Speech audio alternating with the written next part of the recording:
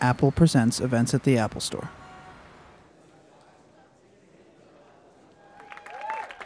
Please welcome to the stage co-founder of Women Innovate Mobile, Kelly Hoey. Thank you, Matt. Come on up. Come on down. It is great to be here tonight. And as Matt said, I'm Kelly Hoey. I'm one of the 3 co-founders of Women Innovate Mobile. We are a tech accelerator. So we are early stage funding through a mentorship-driven model of early stage ventures. We look for high growth ventures in mobile, and we want to see diverse founding teams. That's where we are distinguished from other accelerator programs. We're excited to be here tonight because one of the things accelerators do is introduce startups to people like this, the investors. And tonight we've got, I'm going to say 5 amazing venture capitalists who are going to introduce themselves and tell you how long they've been in venture and what they're focusing on. So, starting with you, Jean Sullivan. Thank you, Kelly. Jean Sullivan. I'm a co-founder and a general partner of Starvest Partners. Not that it should matter, I love to share, but we are 3 women founding partners, and we have our 1 trophy male, and believe me, he will wear a dress if we ask him to.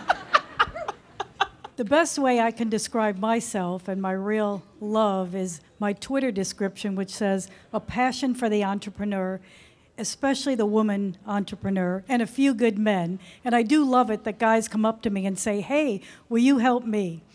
But I found what happened was, although today we're talking about both men and women entrepreneurs, that there's a real wonderful initiative that I call the Women's Conversation. And so there's many of us who are really passionate about helping. This is both men and women, helping women entrepreneurs make it happen. And a quick walk around the block for my journey is I always was a great lover of technology, and my early life was in the wonderful world of advertising, which is a great foundation for packaging and marketing companies. And then I had a wonderful tour at AT&T and Bell Labs, and I see one of my fabulous colleagues here tonight who I really learned so much from, and we had so much fun building a business. And then that led me to a great, wonderful world of investing in companies for Olivetti, the great European company that was smart enough to realize that investing in great tech companies in the U.S. was a good idea. And during my tenure of just 7.5 years, I was able to be part of 40 early stage growth tech companies. What an experience. And so, and I counted in my life, I've been part of investing in 100 technology companies. And at Starvest, so that emboldened me to be confident enough to help start a fund in 98, 99. And we raised money from our limited partners then, and proud to say again in 2009. So we're investing from that fund in the expansion stage. And that for us means we like companies that have 2 to about 15 million top line, all business to business. And we'll invest anywhere in the country, putting anywhere from 4 to 10 million to work on the first investment. And then closely being part of that company, being on the board and advising them. Let me put it this way, trying to tell them what to do. And trying being the operative word, Jean. Indeed. And then lastly, because we're in New York and New York's so vibrant, really an eye towards some of these dynamic women-owned companies too. But we'll talk more about that later. Perfect. All right, Joy. My name is Joy Marcus. I'm currently a managing director at DFJ Gotham Ventures, which I think has been around for as long as Starvest, right? We're like pioneers in New York, both firms. I'm relatively new to venture. I joined the firm in May of 2011, so I guess I'm having an anniversary. So happy anniversary. I got a lot of congratulations on Facebook recently, so I guess that's what that means. I'll talk a little bit about DFJ first. We are a seed and Series A investor. We look at very, very young companies, primarily in the industries that I think of as endemic to New York City. First of all, we primarily invest in New York City. So the companies we invest in almost always have either their headquarters or a substantial number of people based in New York City. And we invest quite a bit in sectors that I think are endemic to New York, sectors like fashion, advertising, financial technology.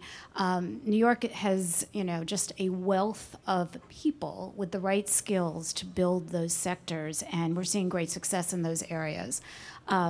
This sort of level of investment ranges from like 500,000 all the way up to 2 million, and we always reserve for more money if you need it. That's sort of the range that we invest in. My personal background is I had absolutely no love for tech, but I really had a major love for music. And I started my career at MTV Networks, actually, where I spent quite a bit of time. Eventually running the international development group there, where I moved MTV kind of all over the world. Very hard to do when you're pregnant. I did that twice pregnant. Very fun, being pregnant in South Africa, starting MTV in South Africa. And then I sort of looked at MTV and I said, boy, they are not getting digital. And we are losing, and I am just not powerful enough in this large organization to change that, so I jumped out. And I had a career that spanned, I was at BarnesandNoble.com, took it public, then I went to AOL, and most recently, I ran the US market for a company called Daily Motion, which Yahoo just tried to buy from France Telecom, who I sold it to. But even Marissa Mayer could not get that deal done, shame. But it's quite an asset. It's the #2 video site in the world right now, and someone should take it out of the hands of France Telecom. There, I've said it, and it's going to be on iTunes, right? So now I'm really, really, really in trouble. We'll get this podcast This is right all away. public. It's all public. It's all public information. Anyway, so that's me, and that's our firm, and be delighted to meet some folks afterwards. All right, Ellie. Great. My name's Ellie Wheeler. I'm a VC at Greycroft Partners. I'll tell you a little bit about Greycroft. We're based in New York and Los Angeles, and that is aligned with our focus on digital media. So certainly there's both New York and LA are big media hubs within the country, obviously. But digital media is one of those terms that now means quite a lot. So, and we take a very broad definition to it. So it's traditional things that you would think of like content, but it's also commerce, kind of up and down the stack. And what I mean by that is, it could be enabling technologies, payments, a variety of different things. We also do a lot in ad tech. And marketing services and SaaS. So we take a pretty broad approach to digital media. But we're focused on Series A. We do a handful of seed investments, but really it's Series A and a few Series B if the rounds aren't too large. But we'll invest anywhere from a few $100,000 to about $5 million. Anything above $500,000 is going to be kind of in the Series A bucket versus seed. And for Series A, what that means for us is that there is some form of commercial traction in the business. And what that is going to look differently depending on kind of the business model and the sector that the company's operating in. So if it's a B2B company, it means that there will be customers. There will be people that we can call and reference. If it's B2C, there's going to be enough of something to make you believe that the concept's going to work. So maybe it's revenue, maybe it's users, maybe it's page views. It's going to differ. And then myself, I've been kind of on the investing side for about the last 10 years in a variety of roles. So starting off in more traditional finance and a private equity background. And then I decided that was boring, moved to California, started working at Cisco. I was focused on the enterprise software side, but was doing kind of strategy, investing, and acquisitions. Then I ended up going back to business school, and while I was there, I was working with an angel investor out on the West Coast, doing a bunch of seed investing in e-commerce and digital media. And then I ended up at Greycroft, so I've been at Greycroft for about 2 years. Kathleen. Hi, I'm Kathleen Utak. I'm from Comcast Ventures. Comcast gets all its money from Comcast, the big media company. That being said, we operate as a standalone venture firm. completely incented, just like any other venture firm up here. However, we're like a venture firm plus because when it makes sense to bring relationships between our portfolio companies and Comcast NBC, we do.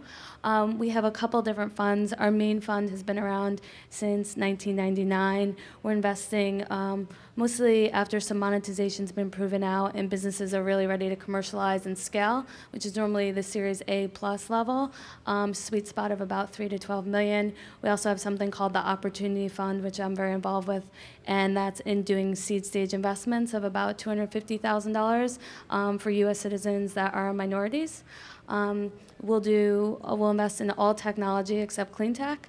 We also invest in consumer healthcare and healthcare IT, which I'm extremely interested in. My background, I've been on almost every side of the deal. I started my career on the debt side of deals at GE Capital. I was an investment banker. I made an angel investment and then ended up running a startup company as a CEO. That company did well, and I sold it to a private equity firm, and I've been doing venture the last 4 years. I've been with Comcast Ventures for about a year and a half. Fantastic. And at the end, Donna Nowitzki, Silicon Valley's Ms. Fix-It. Hi, everybody. It's a pleasure to be here all the way from the Wild West. I am an entrepreneur, a former venture capitalist, and an educator. I teach marketing to engineers at Stanford University as well. I spent 9 years as a VC with a Sand Hill Road firm called Moore David Howe Ventures. Moore David Howe is primarily focused on the tech sector, has done some work in clean tech and life sciences as well. They do mostly early stage investments. My role there was kind of an unusual one. I wasn't sure exactly what I was going to get into when I joined the firm. But as one of the GPs put it, there are hunter-gatherers and there are cultivators. And I quickly learned as I got into venture that I'm more of a cultivator than a hunter-gatherer. And so my role there became, as a venture partner, was to help the companies that MDV funded get started. So it was kind of like, here's $3 million, and Donna, for 6 months, she'll help you get started. So I left that about 6 years ago and went back to my entrepreneurial roots with a company called Big Tent, which we sold to Federated Media in 2010. And now I'm the CEO of, depending on how you count it, either my third or my 19th startup. Which is called Yifty, Y-I-F-T-E-E, and it is kind of social gifting meets shop local. And I'm thrilled to be here. And my investors are half on the West Coast in Silicon Valley and half on the East Coast here in the hub of retail and media. Oh, well, I think we'll have to talk about that too. So one of the things that always comes up with, I would say, entrepreneurs in startups is the pitch. And getting it right. And you're looking at me, Jean, and I know you've got something on here. What do you want to hear in that first 5 minutes, Jean? What do you want to hear? Would you just get it out your mouth? I mean, 20 minutes in, you have no clue what the heck the product is. How about 45 minutes in? I'll stop them at about 5 and say, rewind the videotape here. But really, right next to that is, they want to show you a demo in the first 1 minute. I hate that.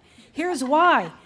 We're talking about the business of the business, not the features and functions. And sure, a demo is important, but I want to know how you're going to build the business.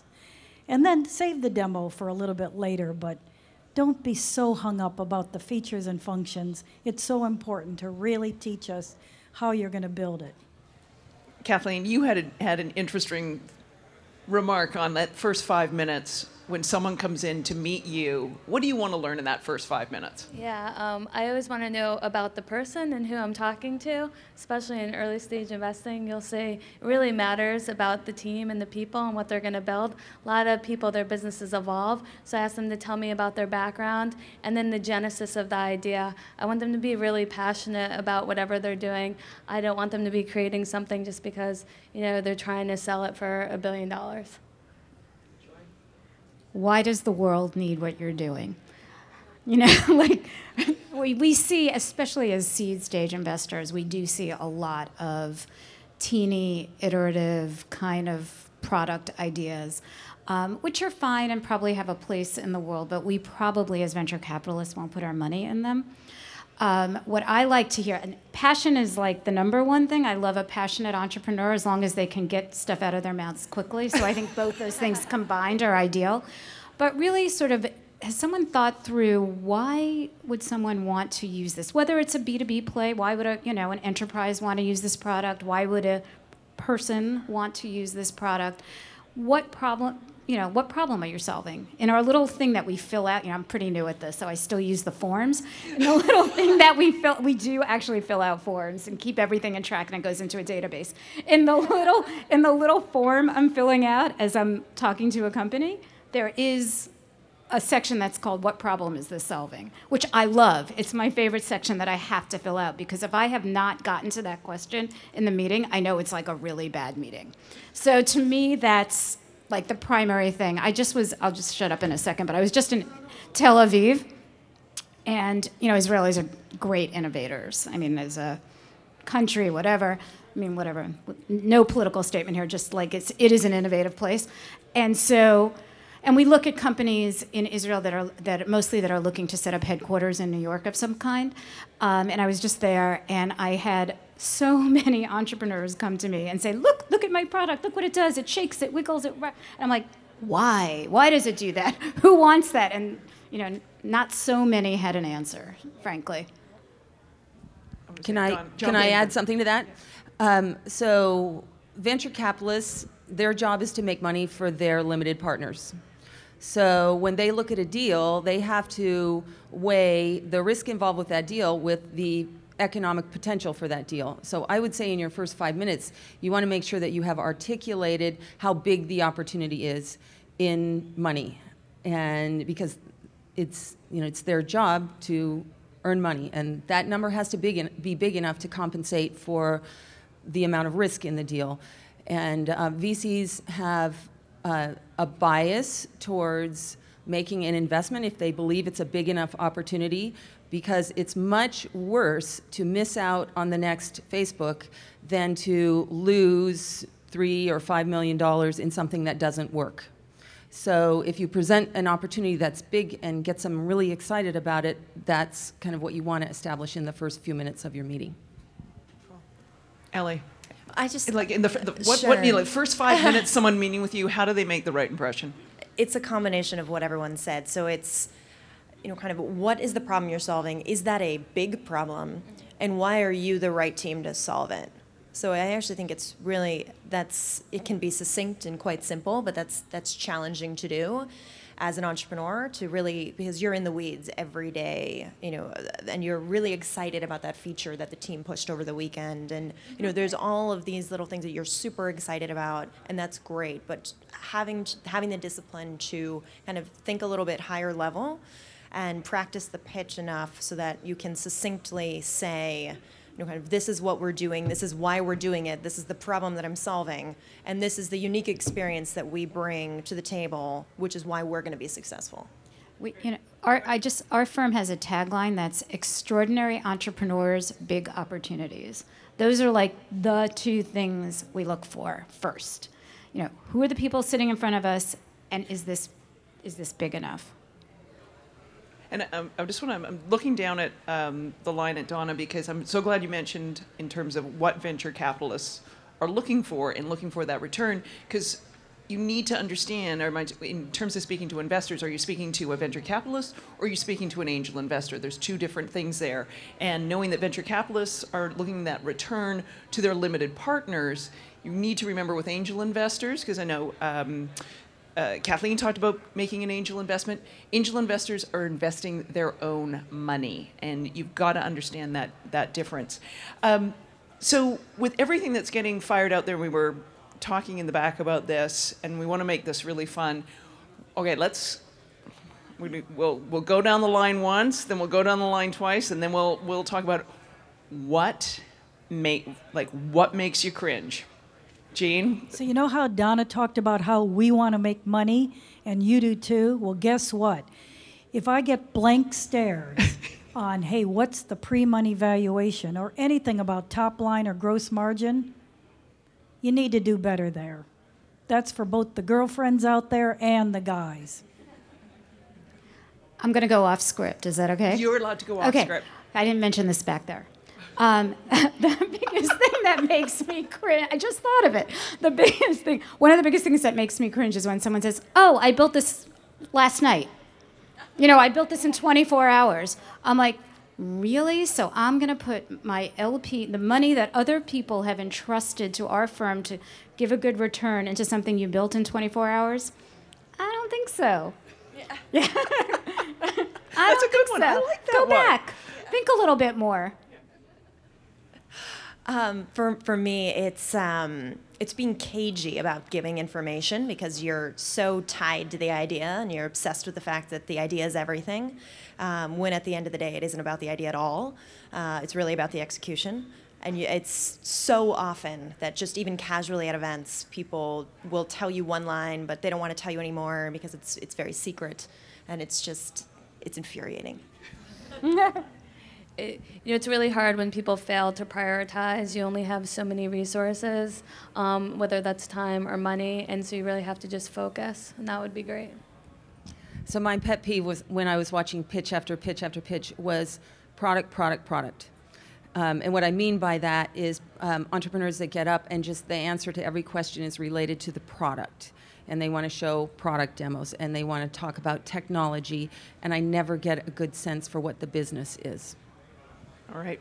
Back to you, Gene. I know that you've got more than blank stares on the financials. I know you do. Keying off of what Donna and Ellie just told you, guess what? They're so hung up. You are so hung up on the product and features and functions.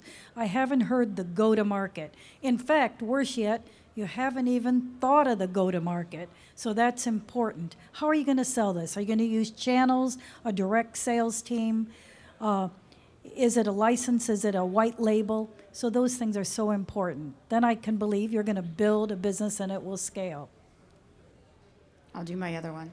Go for it. Stay on script, Joy. I'm on script. I can't even remember. Outsourcing tech. In some cases, Talk about that. Yeah, in some cases, I think when a company's very, very, very early, it may make sense to hire a team out in a place where tech is a little bit cheaper, frankly, than in New York City, and outsource the beginnings of the product.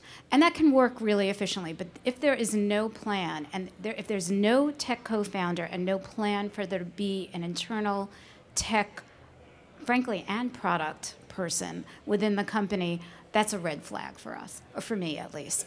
I should have been more specific. Our firm, I mentioned endemic industries to New York. We invest in endemic industries that are specifically internet platforms. So tech is very important to everything we do. And without a person sort of running that show internally, it's sort of a red flag for us. Got it. Another one for me is when in the course of a pitch, they really oversell.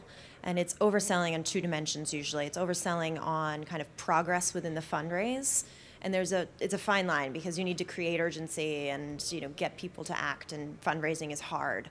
But overstating it and actually setting expectations that turn out to fall through is never a positive.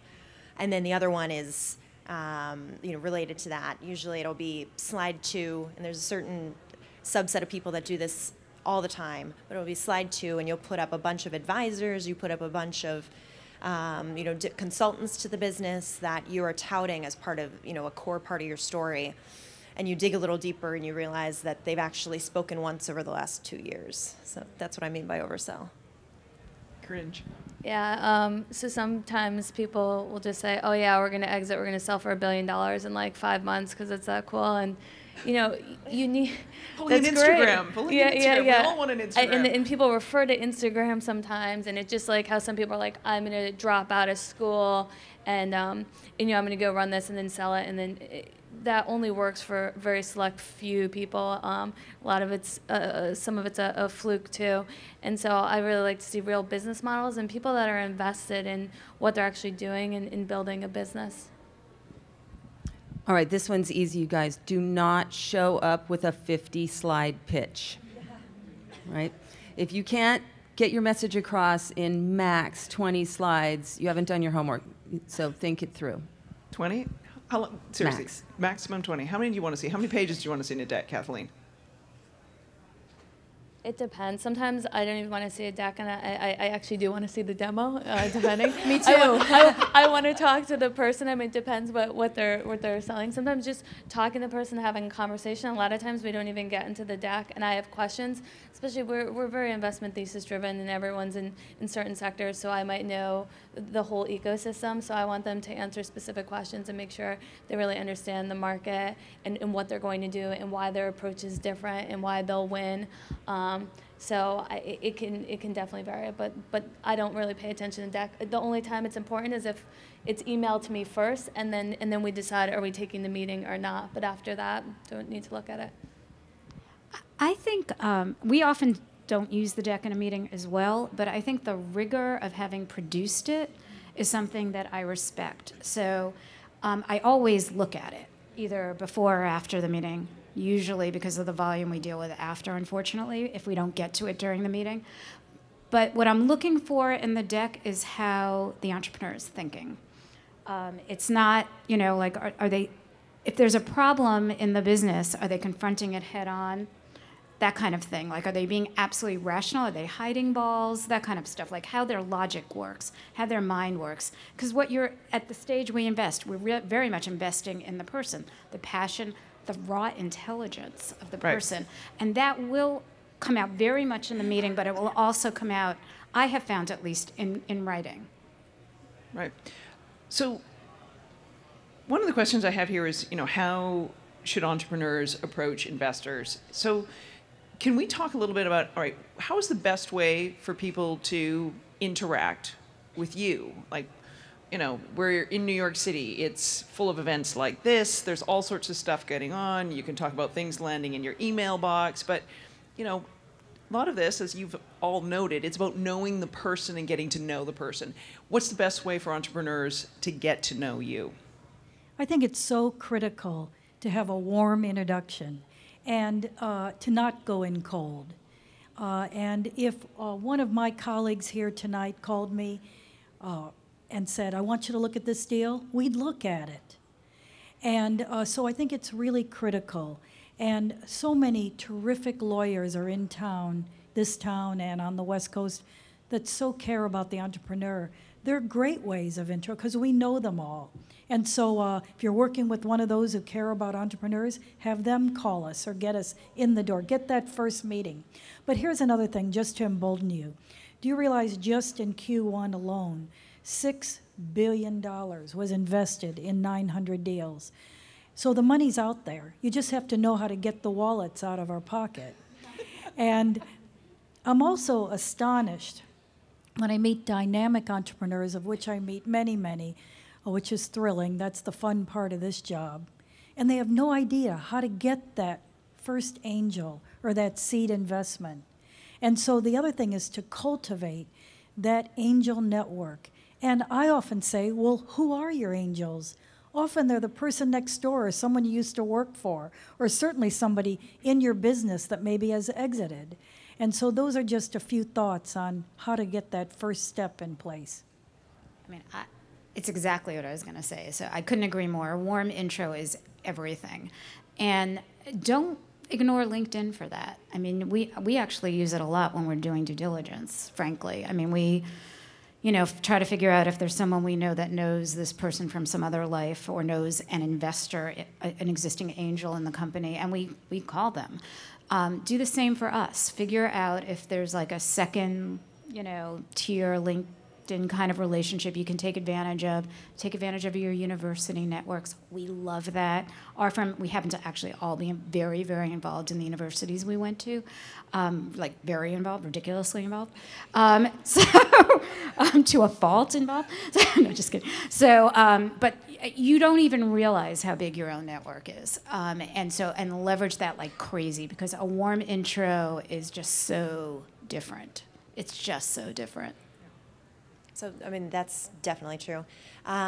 There's also, I think, over the last few years, there's a lot more information out there generally about the fundraising process and how to do it. And there's a bunch of different resources within the ecosystem that you can utilize. There's accelerators, there's a bunch of different community organizations, and there's even meetups and all sorts of different resources that are, very specific to, potentially what it is that you're doing. Maybe it's a narrow segment of a particular industry. And those are the kind of networks that you need to cultivate as well, because it's your peers who've been through the process and your peers who understand, oh, these angel investors actually really like this sector. So it gives you a place to start. And there's a lot of blogs out there that are really good resources, at least to figure out how to make those first few steps. But ultimately, especially if you're coming to an institutional fund, building a relationship over time is by far the best way to do it. It's not always possible, but if you're able to kind of start it in advance when you don't need money, just kind of building a relationship, it makes everybody a lot more comfortable going into it. Cool. So you know what I want to ask about? I'm head down the end there, Donna. When should a company seek venture funding? Because not every company is venture backable. And what are the? I'm just going to get to what is venture backable, and what and just kind of talk about that. Okay. I'd also really love to add something to the last please do. thing. Please too. do. So let me do that first, and then Yeah. I'll take your next Perfect. question. I want to point something out to you guys. Money is a commodity. Really great entrepreneurs are very rare. So you need to think of yourself as something pretty darn special. And you need to really look at your potential investors and say, is this someone that I want on my team? Is this someone that I trust? Is this someone that will be a partner through thick and through thin? And if you can say yes to all those things, then go talk to them, build that relationship. But you have to have, you're marrying this person, and you're in it for the long haul. It could take 10 years to run your business or to create your business. That is not unusual these days. And you want that person that's sitting next to you on your, the kind of person that you want to be working with for a very long period of time. And so I would just look at my investment decision from that lens. Now, should you even go get venture capital? So the answer to that is the VCs are going to look at, is this going to be a $100 million payout at some point? So is your business capable of having a $100 million payout, or a $500 million payout, or a multiple billion-dollar payout? And if you can't honestly say yes, then you probably aren't looking at the right source if you're talking to the high-end institutional investors. Perfect.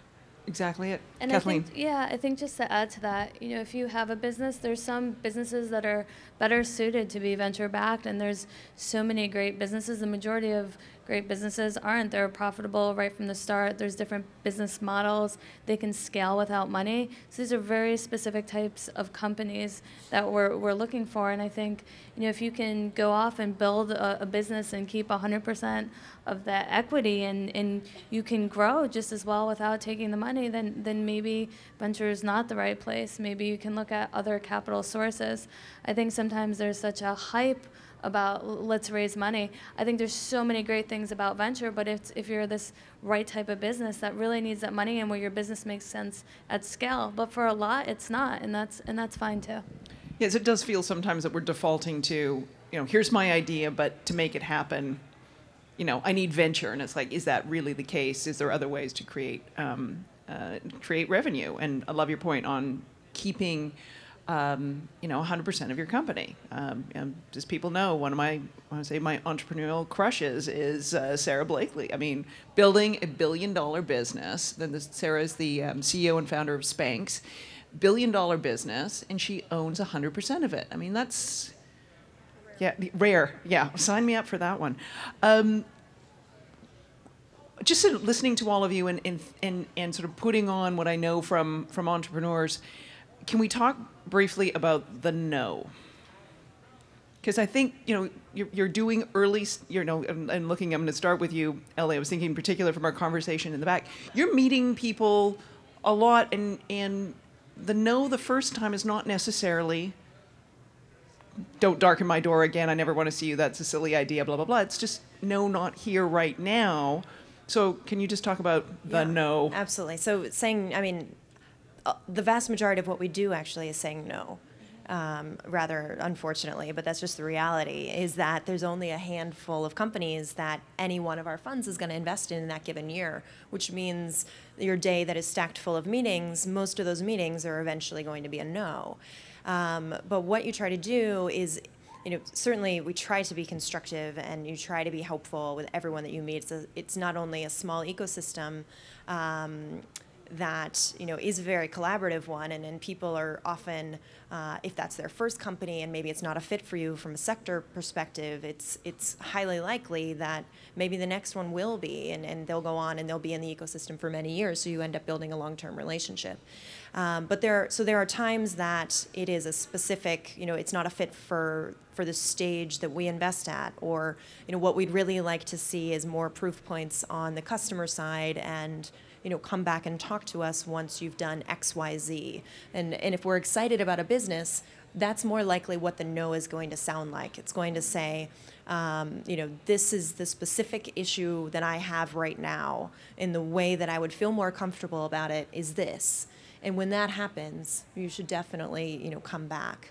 There are other times that that's not the case, and for some reason it's not a fit, and then that gets us into a whole nother discussion with how We'll do that later, how that over goes. a drink. Yeah. No, I mean, sometimes no is really no. I mean, Right. and it's a really hard thing to do as like a human being to another human being. It's one of the most difficult things I've had to learn how to do a lot in the last 2 years. And sometimes I really mean it. And I try to be very clear in my response back that I really mean it. And all too often people just don't get that signal, and I'm inundated in emails and stuff like that. And that's kind of unfortunate, because you begin to kind of lose respect. However, many times there are these soft no's where we really do mean, come back to us. And that should be, shame on us. Again, we are the commodity, you're the jewel, right? So shame on us if we don't get that message correctly to you. And I'm relatively new at it, and I've been trying to craft those messages very carefully. Sometimes it's very hard to articulate why it's not exactly right now, but you really like the person, you really like the idea even. You don't like something about what's happening to it right now, and you want to see something different. So it's interpersonal skills. Look at the message. Try to read what the person's actually saying to you. We have had entrepreneurs that we turned down in the seed come back for an A, and we funded the A. So it does happen. Back to that long-term relationship, Ellie. Yes. The hardest no's, and the ones that tend to be most amorphous, is when it's something, again, that it can't necessarily be articulated, but when it's that, it's often the team. And if you're continually getting a same amorphous, ambiguous no, more often than not, that's what it is. That's because that's a very hard thing to say to someone. It's a hard thing to say, because they don't necessarily listen even when you do try to say it. I mean, that is just a tough message to deliver. In some cases, it is the right message to deliver, and maybe there's a solution. I mean, usually you're offering a solution if you're going to deliver that message because you're very excited about it, and maybe you have some executive that you think really could fit the bill. But if that's the pattern, that tends to be what it is. So I love to share the solution with groups like this.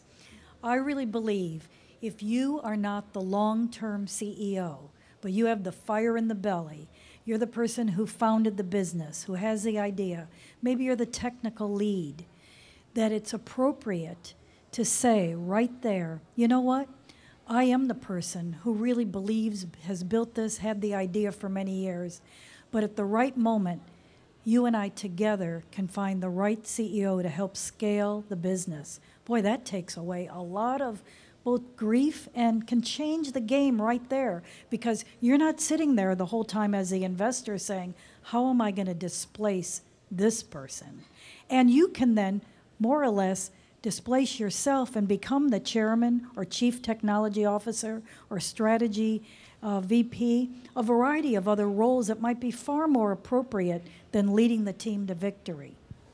Well, and the best VCs will tell you that if they say, you know, I really like this business, I like this idea, I think you're great to get it started, but my expectation is we'll want collectively to bring in another CEO as this thing takes off. And they should tell you that up front and make sure that that's okay, because that's part of the partnership that I was talking about. We have those conversations often, I would say. And the most interesting thing, again, that I've learned in the last 2 years is the most important thing is to see the reaction on someone's face when you say that. Because there are definitely entrepreneurs who are very open to it, and there are definitely entrepreneurs who are not. And it's like a 5-second situation, but you know right then and there what you're dealing with. You just do. Right. But it's also, that's absolutely right. And if you like the company a lot and you're really excited about it, that's a conversation you have.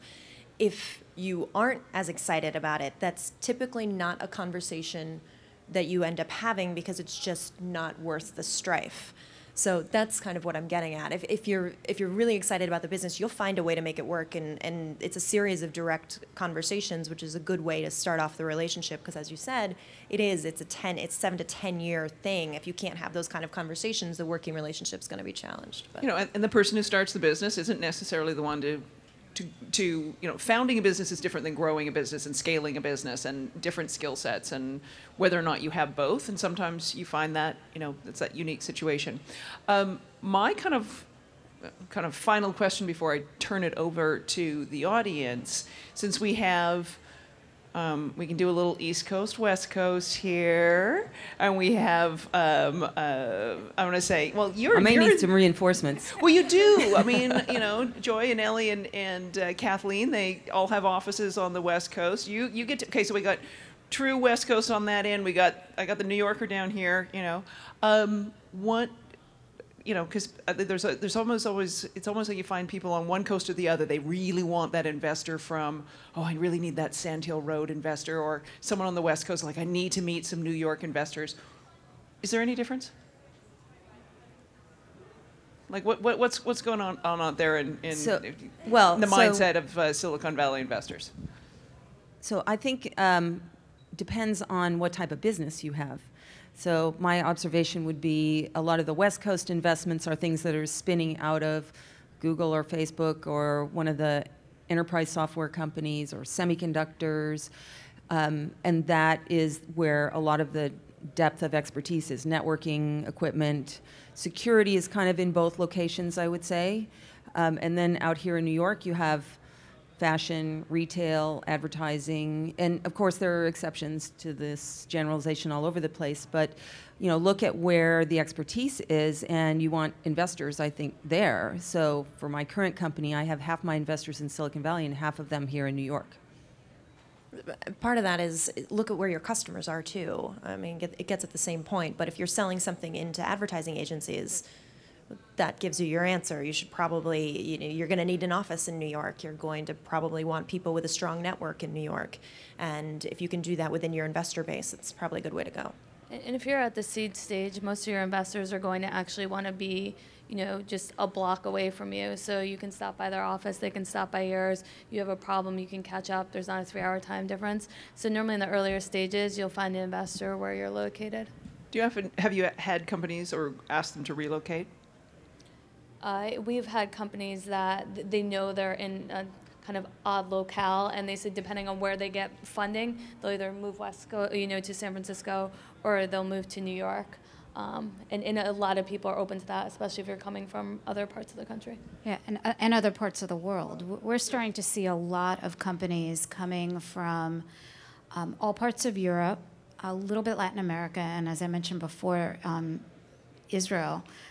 Wanting to set up shop in New York, mostly because they're in an industry that they feel fits in New York for whatever reason, finance, fashion, commerce, advertising, but also for the time difference, because often their tech folks remain back home and they're bringing the sales and marketing, and often the CEO will move to New York, and the time difference between the West Coast and those locations is really onerous. Whereas the time to, I mean, I ran a business that was, or my board was in France and my tech team was in France, and it wasn't so onerous. 6 hours is like there's a common work day at least. Right. And in fact, you could get on this sort of 24-hour work cycle if you wanted to, which was actually very productive. So I think there are some advantages to New York for companies like that. We're seeing a lot of that now. Cool. Anything to add, Jean? You always have a comment. We blame the entire tech bubble on the West Coast for getting those valuations way up there. Okay, so is that the difference? Are the valuations higher out there? That, and they drive and we don't. I love it. I love it. All right. Shall we? There's got to be questions out here. Oh, yeah, we got questions. We got questions. I have a question about the way you said you give someone a soft no, you really want them to come back. Do you give them a specific goal, like come back when this thing happens? Because I'm just wondering, if it's up to them to come back to you, like, are you doing any follow-up? Are you watching them? And what happens if all of a sudden they get some breakthrough and you passed on it and your boss is like, why'd you pass on? You know what I mean? Like, how is the follow-up supposed to work?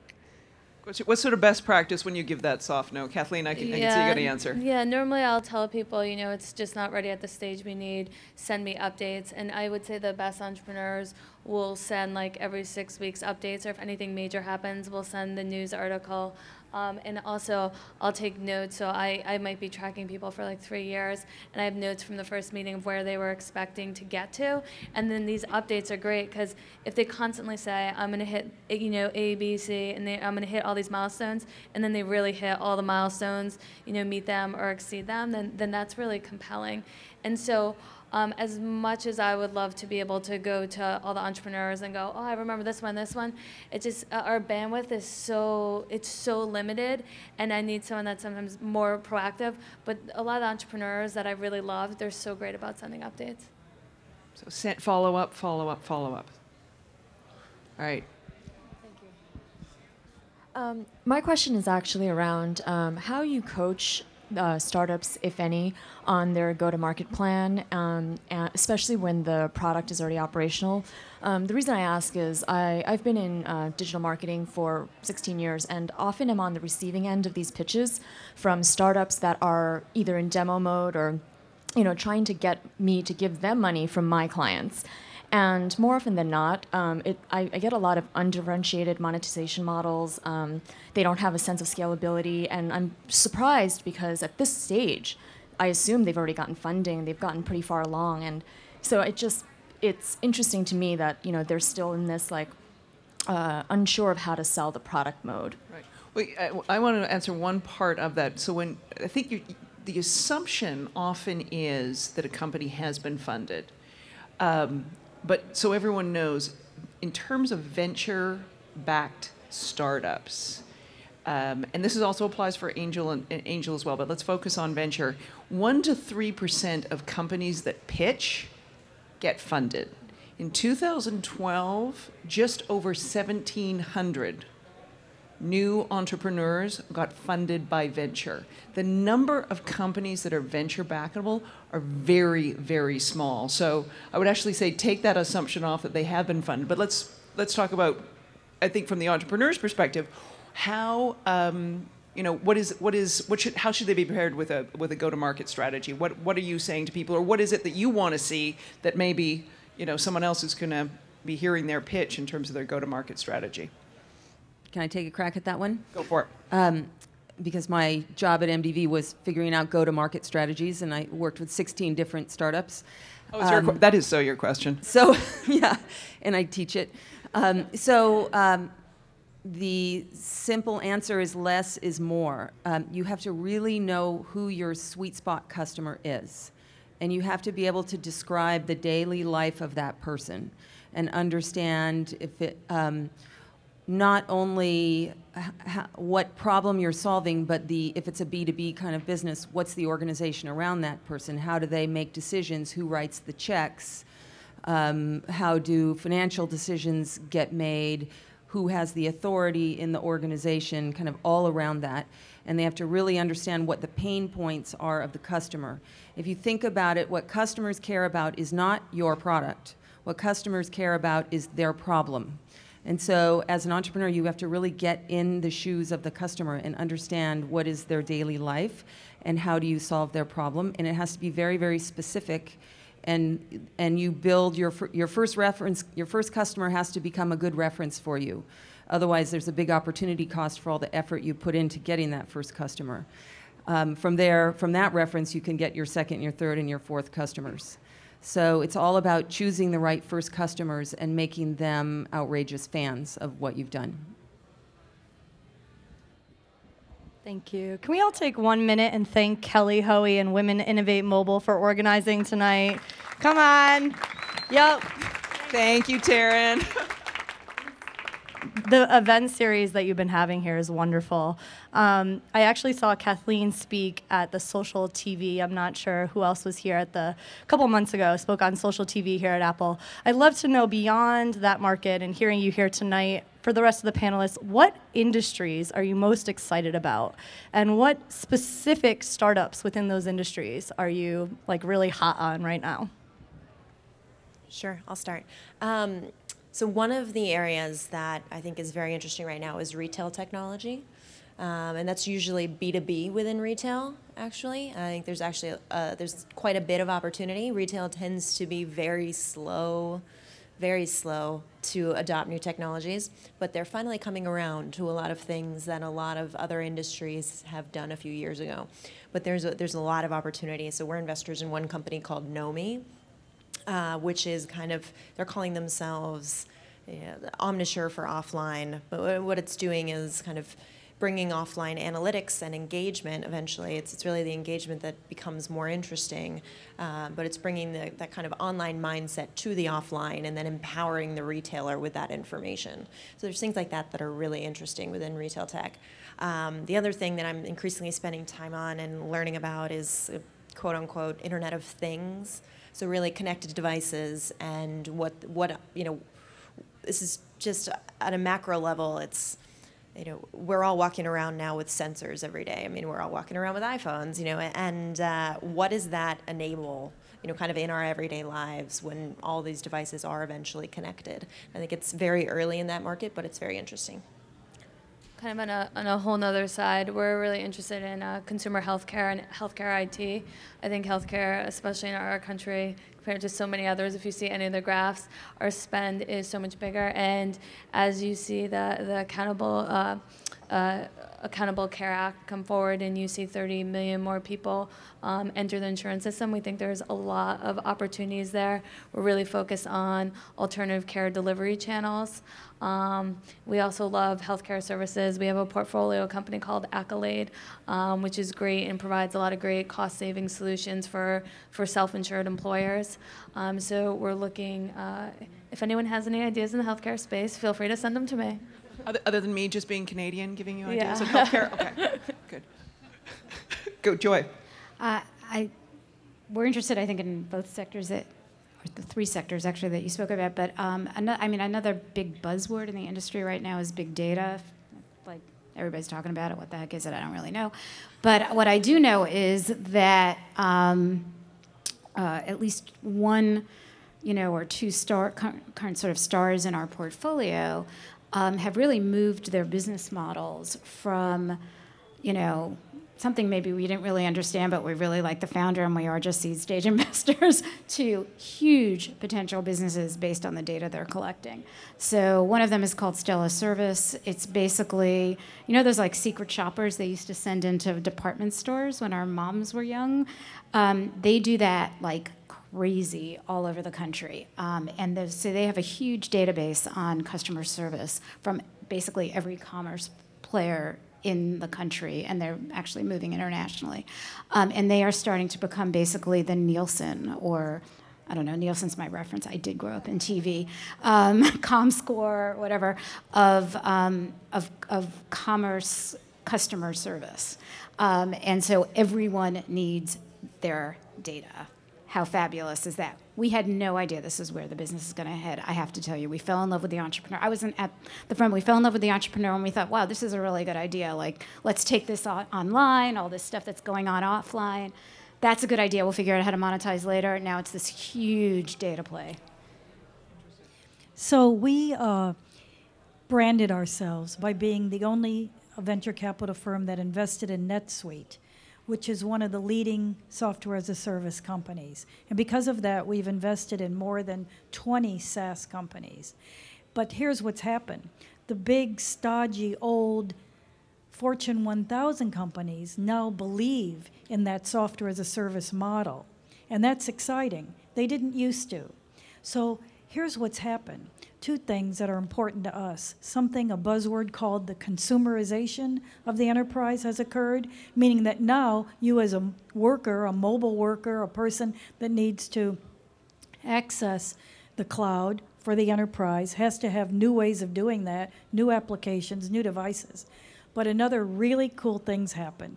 The stodgy old HR department has finally awakened, and there's some real innovation going on in HR.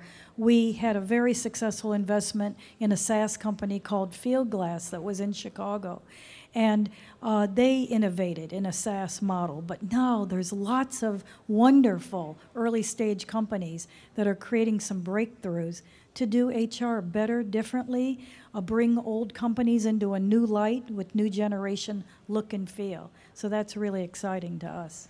Okay, I'm hearing a lot of B2B. Is that where we're at right now? No, I can talk consumer. Oh, okay. So there's consumers, but am I hearing a lot of B2B here?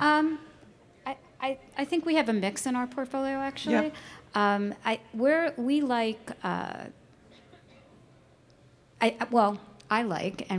I think, businesses that help consumers discover stuff faster, better, make sort of their lives very, very efficient. We're looking, and we'll likely pull the trigger on investment in that space, I think sometime very, very soon. We're looking at a lot of different companies. There are a lot of companies, sort of Tumblr-like companies that help folks discover what they want faster, better. It's kind of a messy world out there, and I think discovery is a frontier. No one's been really great at it yet, I think. And I think so and we also like really sort of white space consumer markets. We recently invested in a company focused on the financial lives of professional women that is growing like weeds. It's called Daily Worth. It's, Great female founder. Teeny right now, great female founder. But we invested in, really the investment thesis there was big white space advertisers. It's a total advertiser, traditional, almost media business.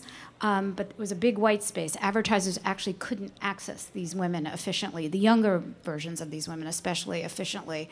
And Daily Worth has created a very, very large community around that and is very successful in getting advertisers to sort of want to access their audience right now. Cool. Kathleen? No, I was just going to add, Yifty's awesome. I invest in entrepreneurs. I love Donna after meeting her for just a little bit. I looked. She sent me a gift to a bar we're going to go to tonight, and so I'm excited to actually really use it. So everyone should check that out. I'll send gifts to anybody that wants to join us. I work in ad tech. I also consult for a valuation software company. And because of that, I deal with a lot of entrepreneurs. And one concern that I don't think that we've addressed here is when an entrepreneur is seeking funding, they have quite a bit of ambivalence around losing control over their company. So how would you advise an entrepreneur, or even how much involvement would you say that you have in either the daily operations or decision making, or even the direction of a company that is recently funded? Instead of saying losing a company, think about gaining a partner. That's what I would tell them. Someone that could, everyone says that, would you rather have 100% of something really small versus, maybe 20% of something that's huge, or if you even had 0.01% of some of the biggest companies. That's great enough. So I think it's really, it goes to, and I think you were saying, Donna, that money's a commodity, but really what can your partner bring, right? I'm biased from being from Comcast Ventures. A lot of times we bring partnerships within Comcast NBC, which brings huge value. Would be really hard to get if the entrepreneur hadn't partnered with us. So I would try to flip it on, okay, you're really gaining something than losing something. Cool. Thank you for that last question. Thank you, Matt, Josh, Katie, the Apple team, as always, for looking after us and giving us this opportunity.